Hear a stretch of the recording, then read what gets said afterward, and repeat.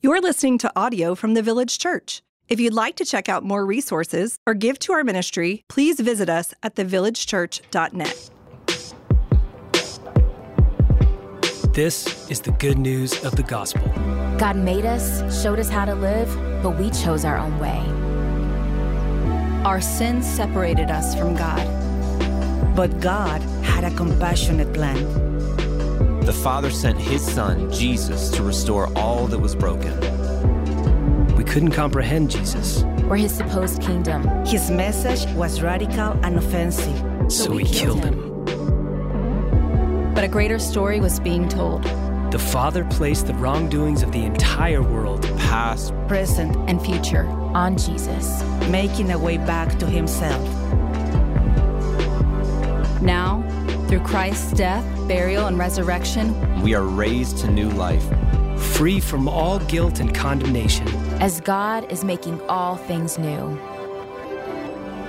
His Spirit now lives in those who believe, to take His good news to all people, even to the ends of the earth. This is the gospel.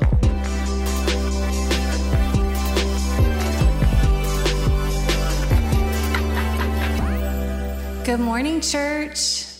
My name is Casey Burnley, and my husband and I are deacons in the prayer ministry, where we lead the prayer response team, and we're coaches of the prayer team in the recovery ministry. So our passage this morning is from Colossians chapter 1, verses 15 through 20, which says, "He is the image of the invisible God, the firstborn of all creation. For by him all things were created, in heaven and on earth, visible and invisible, whether thrones or dominions or rulers or authorities.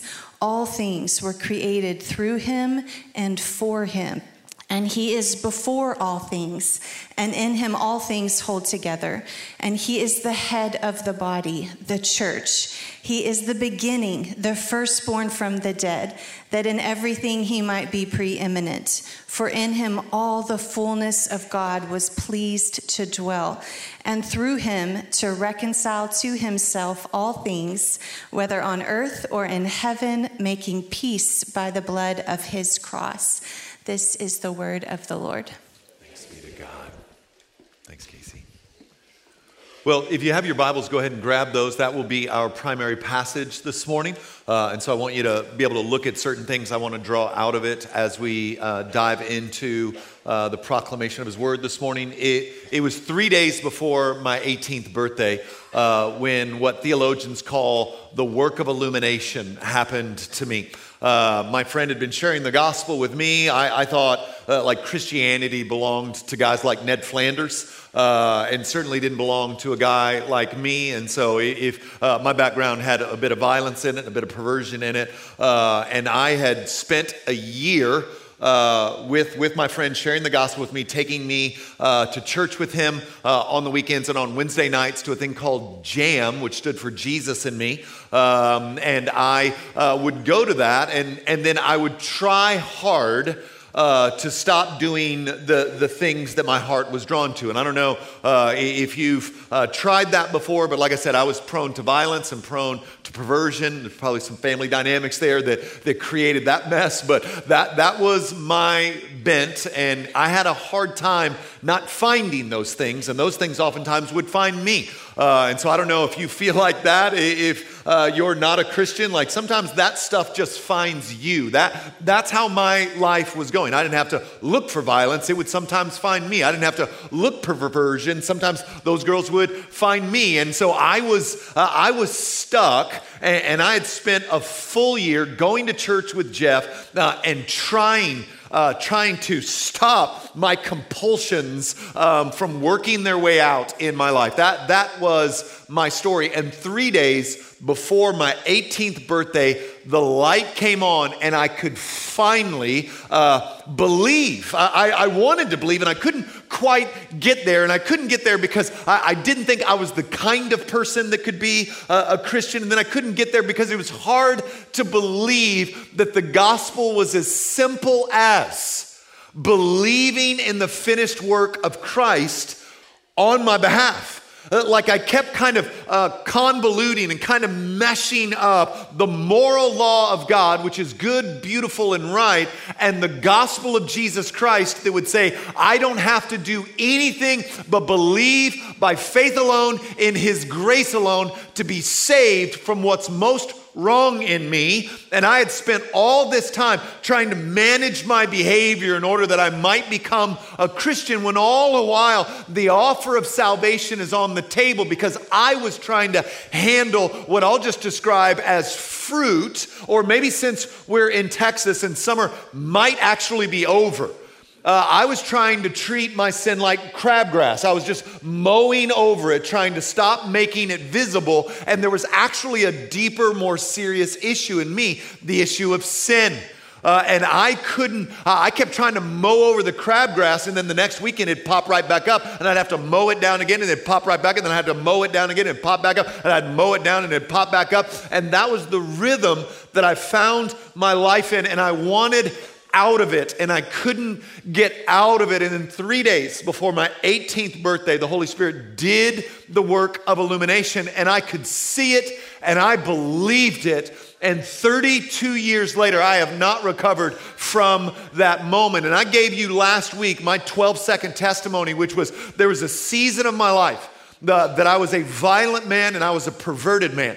And someone preached the good news of the gospel to me, that the death of Jesus Christ on that cross took from me, if I would believe in it, all of God's wrath towards my sin, past, present, and future, and he did so fully, freely, and forever. That was the game. That's the gospel, period. And I didn't even know how to think about Christianity outside of kind of moral rules and laws. But once I became a Christian, all of a sudden I could see certain things. Like I could see in the Bible that God gets his people out of slavery before he gives them the law. I could see that Abraham was counted as righteousness 420 years before the moral law of God was even given. That there's this movement of grace towards people who are far from God, in which God is trying to save them from what's most wrong with them. Not the stuff that they might identify is most wrong with them, but what is actually most wrong with them. A heart twisted and diseased by sin, a thing that we cannot fix ourselves. We can mow over it, we can try to poison it, we can try to cover it up, but we can't get it out from inside of us. Only the gospel of Jesus Christ can do that. And I heard it, and I'd heard it 1,000 times, but on that day, 3 days before my 18th birthday, 32 years ago, I could hear it. I could hear it and just received it with such gladness. And really the only way for me to understand the gospel really from that season for the next few years is through the lenses of personal conversion. I mean, I came back and I bought a t-shirt that said, I heart Jesus. And I was telling everybody about Jesus. I didn't even know much about Jesus, man. I was just telling them about what I read or what I saw or what I thought, or warning them about hell. I mean, I knew next to nothing. We'll talk more about that in a few weeks. But man, I was in love because I had received grace. I had received mercy, and all of a sudden I had this new heart. It was like, here's what, I think this stuff happens in the heavenlies, the kind of spiritual realm that we can't see. You know what? All of a sudden, like violence stopped finding me. And perversion stopped finding me. Now, I had to put up a fight sometimes, like in the spiritual places. But like all of a sudden but before that moment, I would just fall into these things. And then I wouldn't even know I was falling into them until after I'd finished. And then I would feel so guilty. I'd feel so much shame. And now all of a sudden they weren't finding me anymore. And I wasn't finding them. And occasionally I would find them. And I'd know beforehand, wait a minute, this isn't good or right. And I could turn my back on it. But none of that, like I got a new heart from Jesus. And that new heart enabled me to see and interact with the world. But the only way I really understood the gospel was through the lens of personal conversion. And so I set out to just tell everyone out there about Jesus and his love, including my little I Heart Jesus shirt, because like I went away one way and I came back another, and it was very confusing to that group of guys and gals I'd been running with and getting in some, let's just call it some trouble. I'm getting in some trouble with. And yet, as I began to grow in my knowledge of Jesus, the gospel, the scriptures, I began to see certain things in the Bible and certain things that are a part of the gospel and yet are bigger than personal salvation. It's that yes and amen, Christ has come to seek and save the lost. Yes and amen, primarily the gospel leads to personal conversion. But what I began to see all throughout the scriptures is that the reign and rule of Christ and the redemption that he has purchased goes well beyond just human beings who are saved out of sin and love him. He is giving, and I love this part of Jesus. It appeals to the aggressive part of me, right? He is giving nothing to the enemy.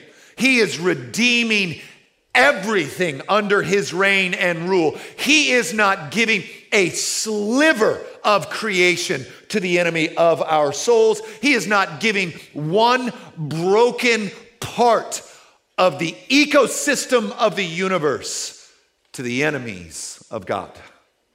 So that the gospel is not less than personal salvation, but it is more. In fact, the gospel carries with it the cosmic renewal of all things.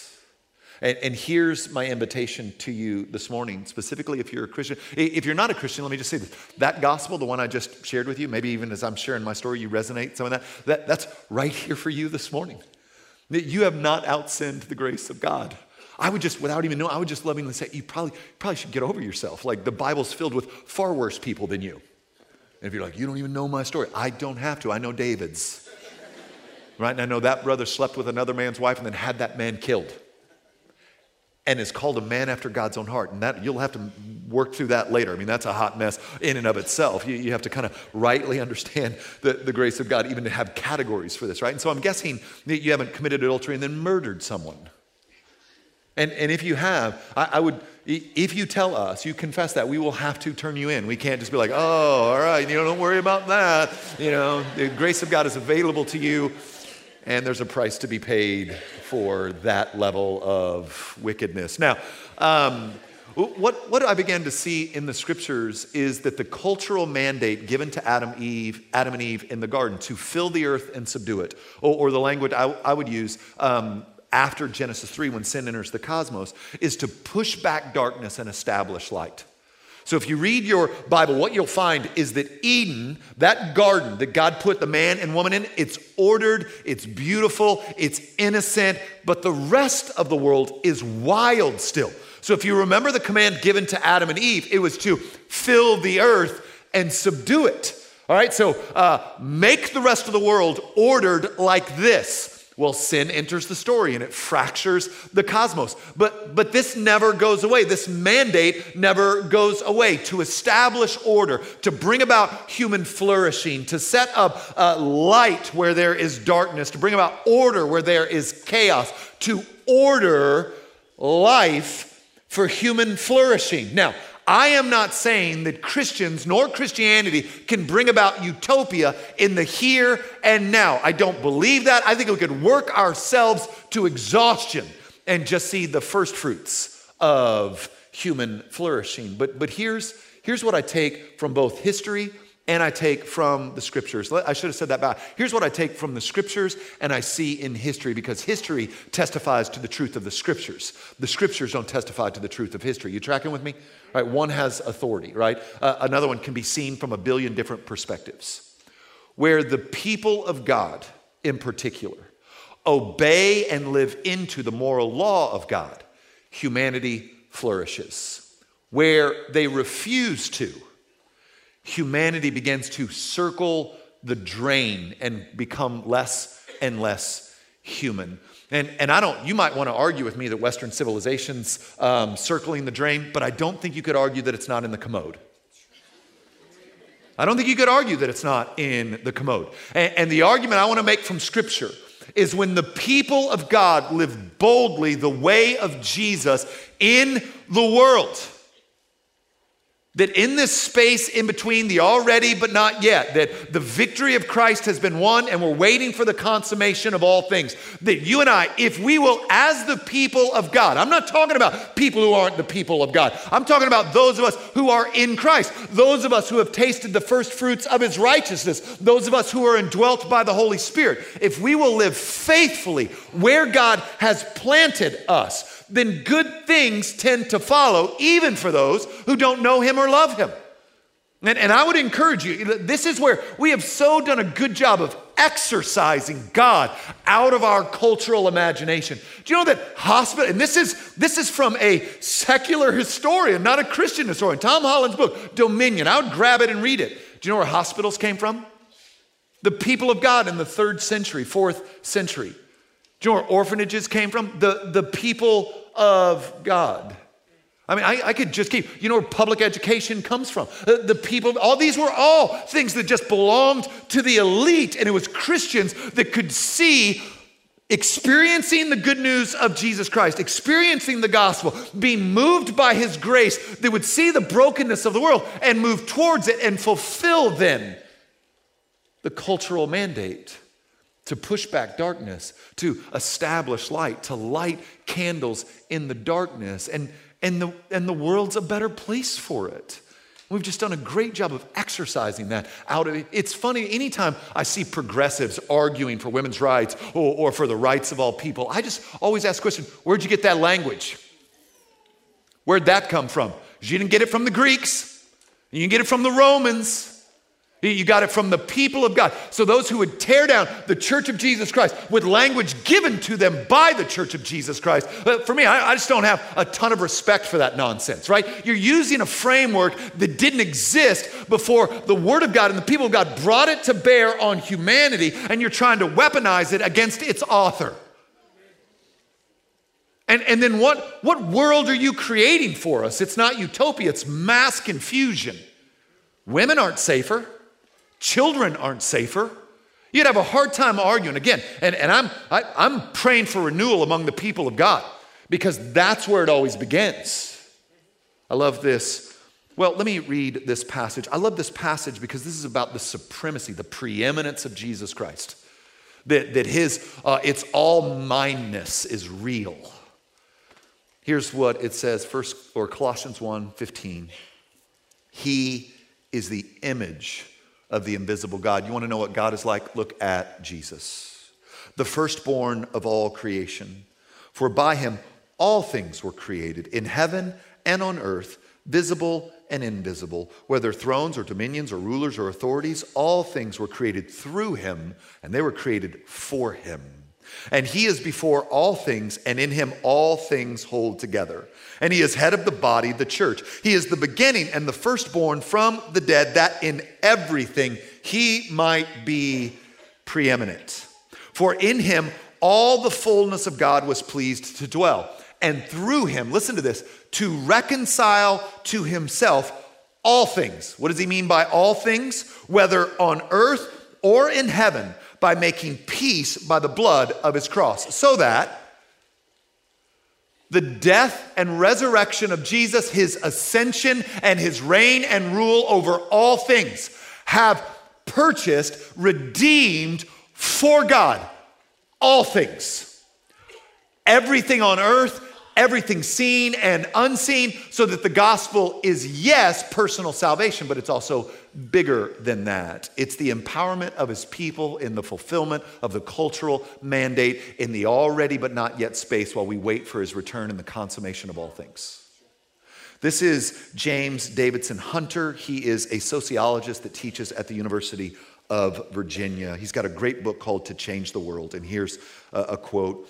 Indeed, redemption through Christ represents a reaffirmation of the creation mandate, not its annulment. To become a Christian is not to not fulfill the creation mandate. It's not to kind of create holy huddles while we're worried about sin getting on us and defiling us and creating space from sinners so that we don't get influenced by them, or creating, this is saying, no.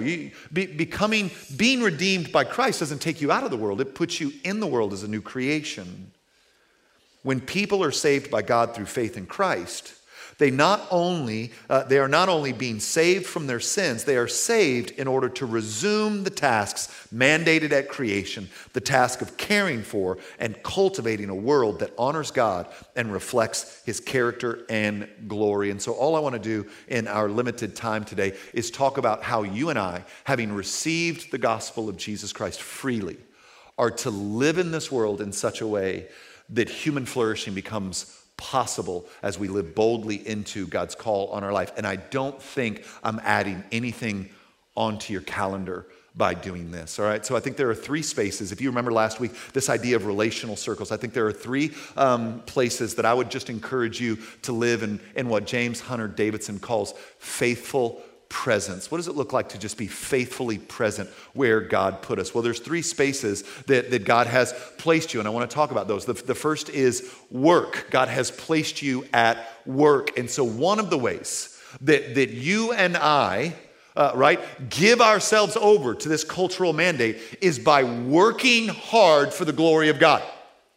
And so I would encourage you this way, Christian. You should not be lazy or late or untrustworthy at your job. You should be a model worker at the company that you are working at. And I know your boss is a schmuck and all of your coworkers are incompetent. I know. But the book says you don't work for them. Book says you don't work for them. You don't work for that boss, and you don't work for that group that you work with. You actually work unto the Lord. In fact, this is what Colossians 3:23 and 24 would command of us. Whatever you do, work heartily, hard. Work to the point of being tired. Work heartily, as for the Lord and not for men, knowing that from the Lord you will receive the inheritance as your reward, for you are serving the Lord Christ. Listen, there's no human flourishing where there's lazy men and women. There is no human flourishing where we think somebody else will run with this. You ought to be the most capable, competent, hardest working man or woman at your job. You should be the go-to for your boss when this really matters. Like when I've got a thing that's got to happen, I'm going to give it to my best person. You should be the one popping into their head because you're there early and you stay late and you work hard and you do it all with integrity, which means you don't kill your family or your soul on the altar of work. No, you work unto the Lord. You work unto the Lord. You're not lazy. You're not constantly bad-mouthing everybody. In fact, you can make it awkward because you won't enter into that at all. This is what it means to be salt and light in the world that we're living in. Salt is a preservative. It keeps things from decaying. One of the ways you do that is by working hard unto the Lord, seeing work as a place that God has placed you, both as an example and as a herald of the good news of the gospel. I will say that in each of these three spaces, more than just you being a nice guy or a hard worker or whatever, we are those who herald, speak the good news of the gospel to those who are far from God.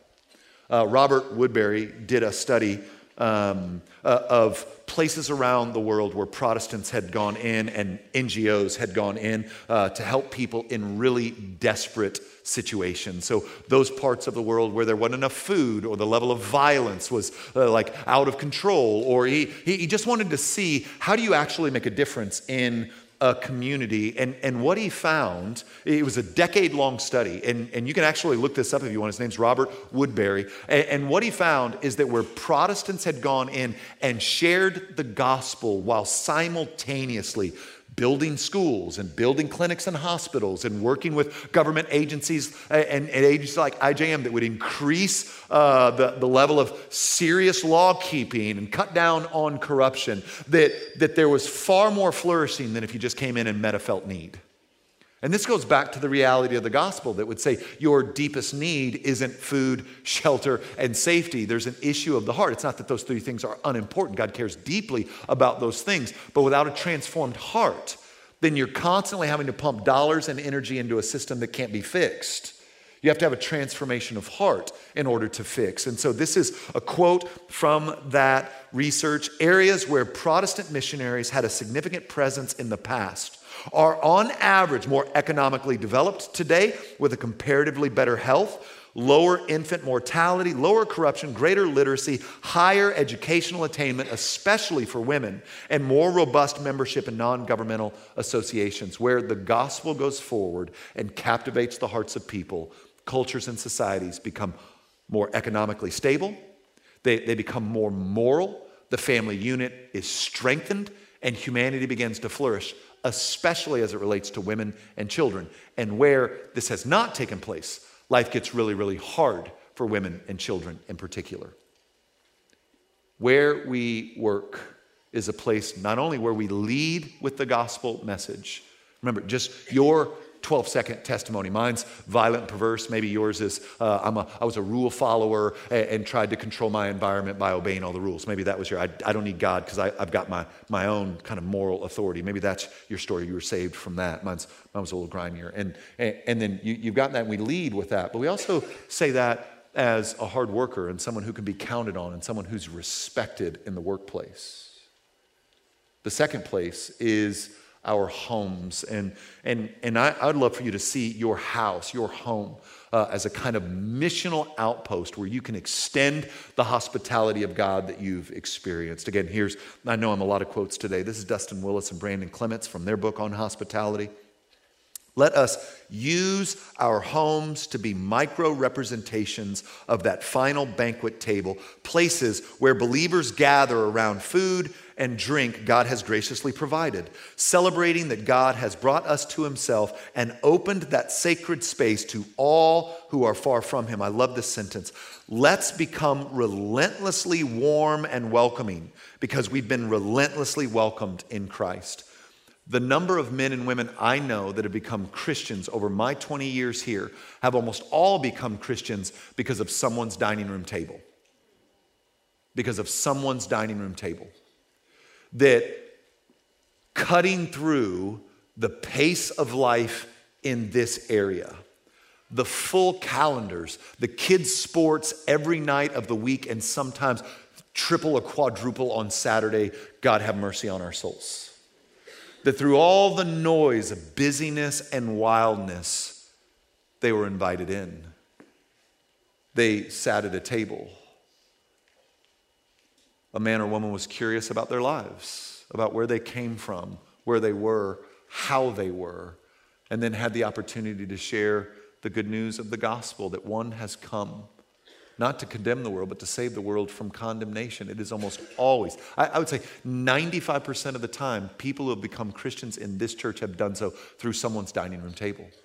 Hospitality is a profoundly powerful force. I don't know if you ever thought about it if you're a church person, but have you ever thought about the fact that for a man to be an elder at a local church, hospitality is required of him? So that hospitality isn't, I'm a Gen Xer, so I think of Martha Stewart, right? Hospitality isn't, maybe Joanna Gaines is the new one, right? I don't even know if she's still around, but hospitality isn't getting the pumpkins out for fall. It's not a way of decorating the table. Hospitality is a welcoming in of the other. Space for someone who is far from him. Why? Because when we were far from him, he made space for us. While somebody included us in their relational circle, it's how we became Christians. And so now we own our own relational circle to welcome in. And one of the ways I've tried to do this in our lives, Lauren and I's lives, which can feel insane, is that if it can't be our home, it can be other places. And so Nora's playing volleyball this year, and I didn't know about that. That's a whole thing. I don't know if you got to experience that, but that's every day, always, somewhere. And we're a small Christian school, so we might have to, drive to North Carolina for our game. And but we'll drive. We don't have a bus, so just put them in our car. We'll drive out there. And I'm with this group of people, though. I'm with this group of people every Tuesday night, every Thursday night. And then my, sweet Nora has students on Wednesday night. And then Monday night I might have elder meeting. And, it's just like, when would I possibly even have somebody into my home? And so I was trying to, what does it look like to take hospitality with me? What does it look like to show up on Tuesday night for that game, knowing that All of us are about to eat dinner at 9:30, and there ain't a lot open around here at 9:30. So how might I be hospitable to these moms and dads that are in the same season of life that we are? How do I show hospitality? Like, how can I take hospitality outside of my home? So I want to see my home as a missional outpost in my neighborhood. And then I want to take that hospitality with me wherever I go. So how do we push back darkness and establish light? We lead with the gospel at work, and we share the hospitality that God has shown us to those around us, either via our dining room table or as best we can, taking our dining room table to them. And then the last way, and this is, I think this is a way I would encourage us to start to think and dream for this area. So we want to show hospitality in our homes. We want to be hard workers. We want to lead with the gospel in both spaces. And then lastly, one of the refrains that you see, especially when the people of God are in exile, which is where I would argue we are, but that whole sermon series is coming this fall, is like, what do you do when no one's actually for you? That'll be this coming fall, and I think you know why. And when the people are in exile, here's what the Lord said to them through the prophet Jeremiah. Jeremiah 29:7. But seek the welfare of the city where I have sent you into exile, and pray to the Lord on its behalf. For in its welfare, you will find your welfare. So we're working hard at work. We're sharing the gospel with coworkers as opportunities arise. We are faithfully looking at our house as a missional outpost. We're using our dining room table to show the generosity that we have experienced from God to others. And now we're seeking the welfare of our city. Basically, what this means is that we look across the landscape of where God has planted us, and we look for opportunities to show the order, the love, and the beauty of God to the world around us. And this is, yes, sharing the gospel, but can also be simple little steps of not here, not on our watch, in our community.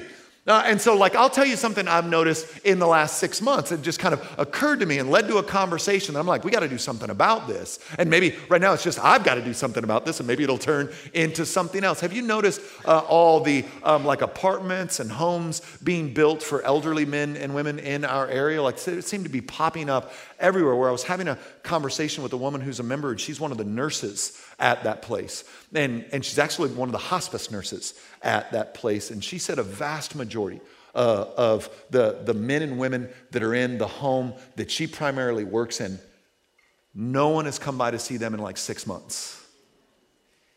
And I just thought, not on my watch, not in my town, not while the glory of God can be made visible here.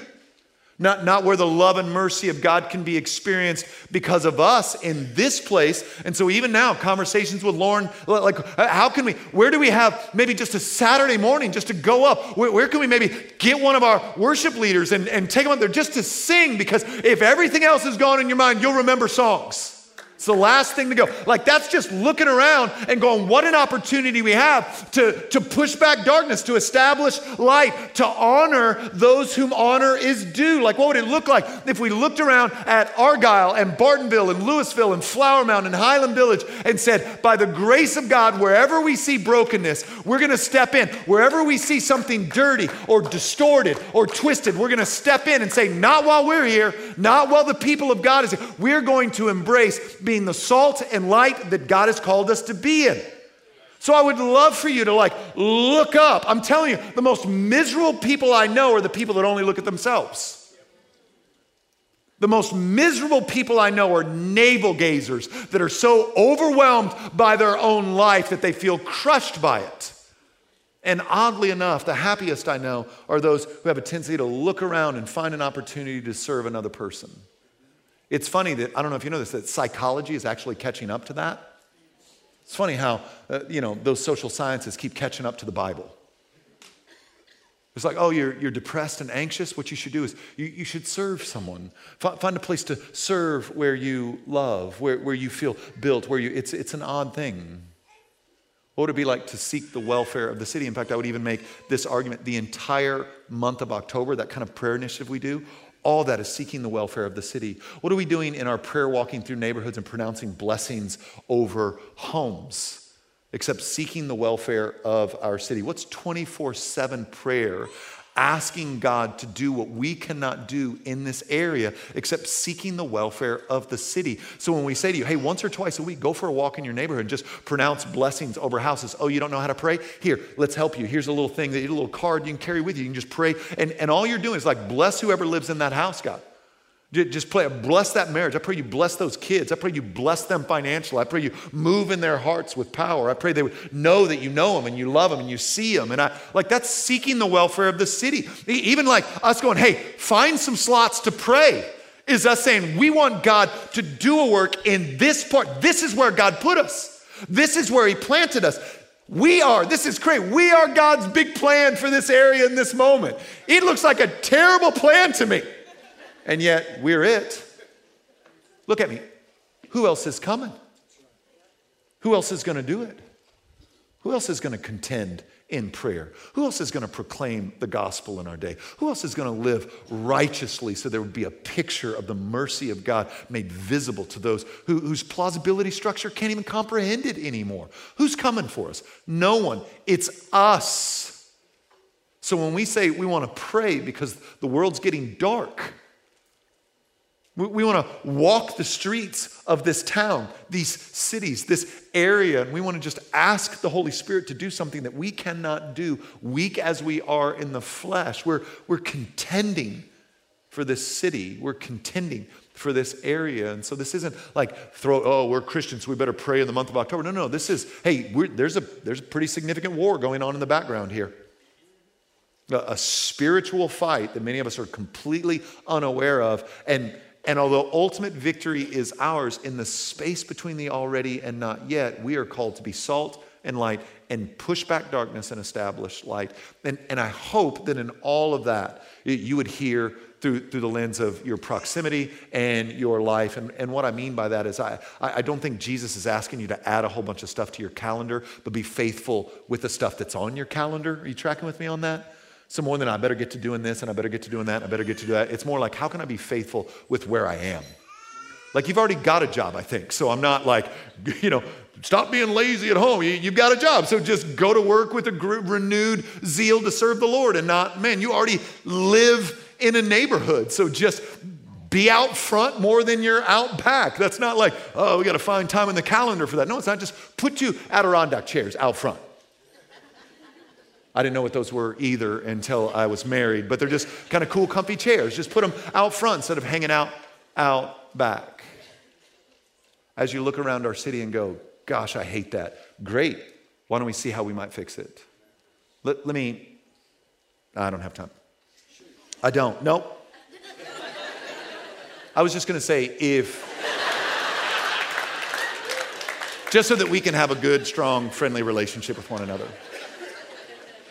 If you see something in our community and you go, oh man, something needs to be done about that, more than likely, that is not the Lord asking you to come talk to me about stuff that we as a church should do.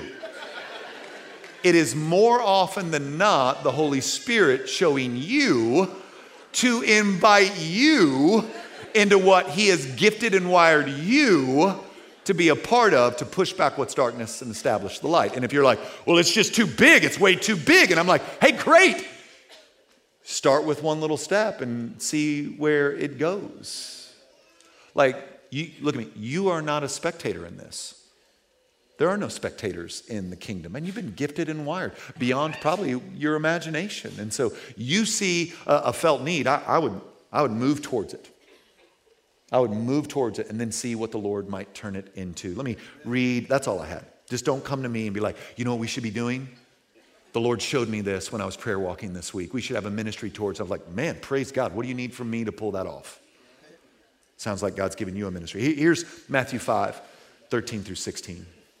You are the salt of the earth. But if salt has lost its taste, how shall its saltiness be restored? It is no longer good for anything except to be thrown out and trampled under people's feet. You are the light of the world. A city set on a hill cannot be hidden, nor do people light a lamp and put it under a basket, but on a stand, and it gives light to all in the house. In the same way, let your light shine before others, so they may see your good works and give glory to your Father in heaven. In the space between, the already but not yet, faithful presence is given to the people of God. Salt slows down decay. Light exposes obstacles, pain points, and traps, and draws into the life of Christ made available to all via the gospel. So here's how I want to close. I just want to pray for us. And then we're going to stand together and we're just going to sing in response to this, a declaration of the reign and rule of Jesus Christ, his redemption over all things unto himself. Yes, those of us who would become Christian as sons and daughters, but more than that, he will concede nothing to the enemy, that all things will be made new. And while we await the consummation of all things, we faithfully are used by God to push back darkness and establish light. So while I pray, there are going to be some men and women that come up front. That's our prayer team. And if at some point last week or this past week you've said yes to Jesus, like that gospel we were talking about early on, you said, yeah, I'm saying yes to that. We would love to hear from you, to come alongside of you, support you as you begin to walk this new life that Christ has been. We'll even baptize you and celebrate you today. We've been doing that since last night. And so if that's you and you're like, man, I want to say yes to Jesus and I want to be baptized this morning, we got shorts and t-shirts and towels. We're ready for you. And we would love to celebrate the new life that God has brought to you. But for those of you who are Christians, the great commission of Jesus Christ to go and make disciples, well, he also says to teach them to observe all that I have commanded, right? So what does it look like to observe the salt and light that God has called us to, the reign of Christ? The first thing is I would ask you to consider what your reputation is at work. The hard part about this is if you have a bad one, you're probably unaware. But I would just be curious of whether or not you work as unto the Lord. Or you cut corners, you tend to be lazy, you give into bad-mouthing the other people in your, what would it be like for you to not do that, repent of that? And then I wonder, is your home your castle? Or is it a missional outpost, a table to invite people around into? And I know we're busy, gosh, I know we're busy. So what would it look like then for you to carry that hospitality to those spaces of busyness that you're all in? And then where do you see in our community brokenness that you might be able to step in? It's everywhere. Gosh, what was it? A week and a half ago, a 17-year-old was shot across the street from Louisville High School by another kid. That's a pretty good symptom of a sick society, I believe. What does it look like for us to step into this mess with the light of Jesus Christ? I mean, it could be as simple as picking up trash. You're just making someplace better than it was. Bringing order, pushing back darkness. So what does that look like for you? It's too varied for me to answer for all, but those are the three categories that as we finish here today and you head back out into this world with these circles, that you should carry with you. And so I'm going to pray. We're going to have our prayer team come up. We're all going to stand together. We're going to sing this song about the reigning rule of Jesus Christ. If you want to say yes to Jesus this morning, you come let us know. And if you want, we'll baptize you and celebrate that new life today. And then we'll go from there. So let me pray for us. Father, I thank you for these men and women. I thank you for the grace that you've poured out on us. Thank you that we've enjoyed your goodness in ways that we don't really tie to you anymore. I thank you for the safety of this area. I thank you for first responders and a local government that keeps us safe. Like all of these are just bits and pieces of the common grace goodness that's been born of your people pushing back darkness and establishing light. I thank you that I'm looking around the room at a bunch of different backgrounds, a bunch of different ethnicities, and a bunch of different socioeconomic, and that 200 years ago, that's not happening. And so I thank you for your good work to heal and reconcile and bring about change and establish goodness. And I thank you that it's our turn. I pray that you might grant us the courage to step into it with a great deal of boldness. Pray for that man or woman who said yes to you earlier this week or last week. Just pray courage for them. Maybe even someone this morning who's hearing and understanding, like I did 3 days before my 18th birthday. Maybe it just finally clicked and I could see it. Just pray grace over them, the courage to come let us know and let us celebrate new life with them. Thank you for mercy. Thank you for grace. Help us. We need you. It's for your beautiful name I pray. Amen. Would you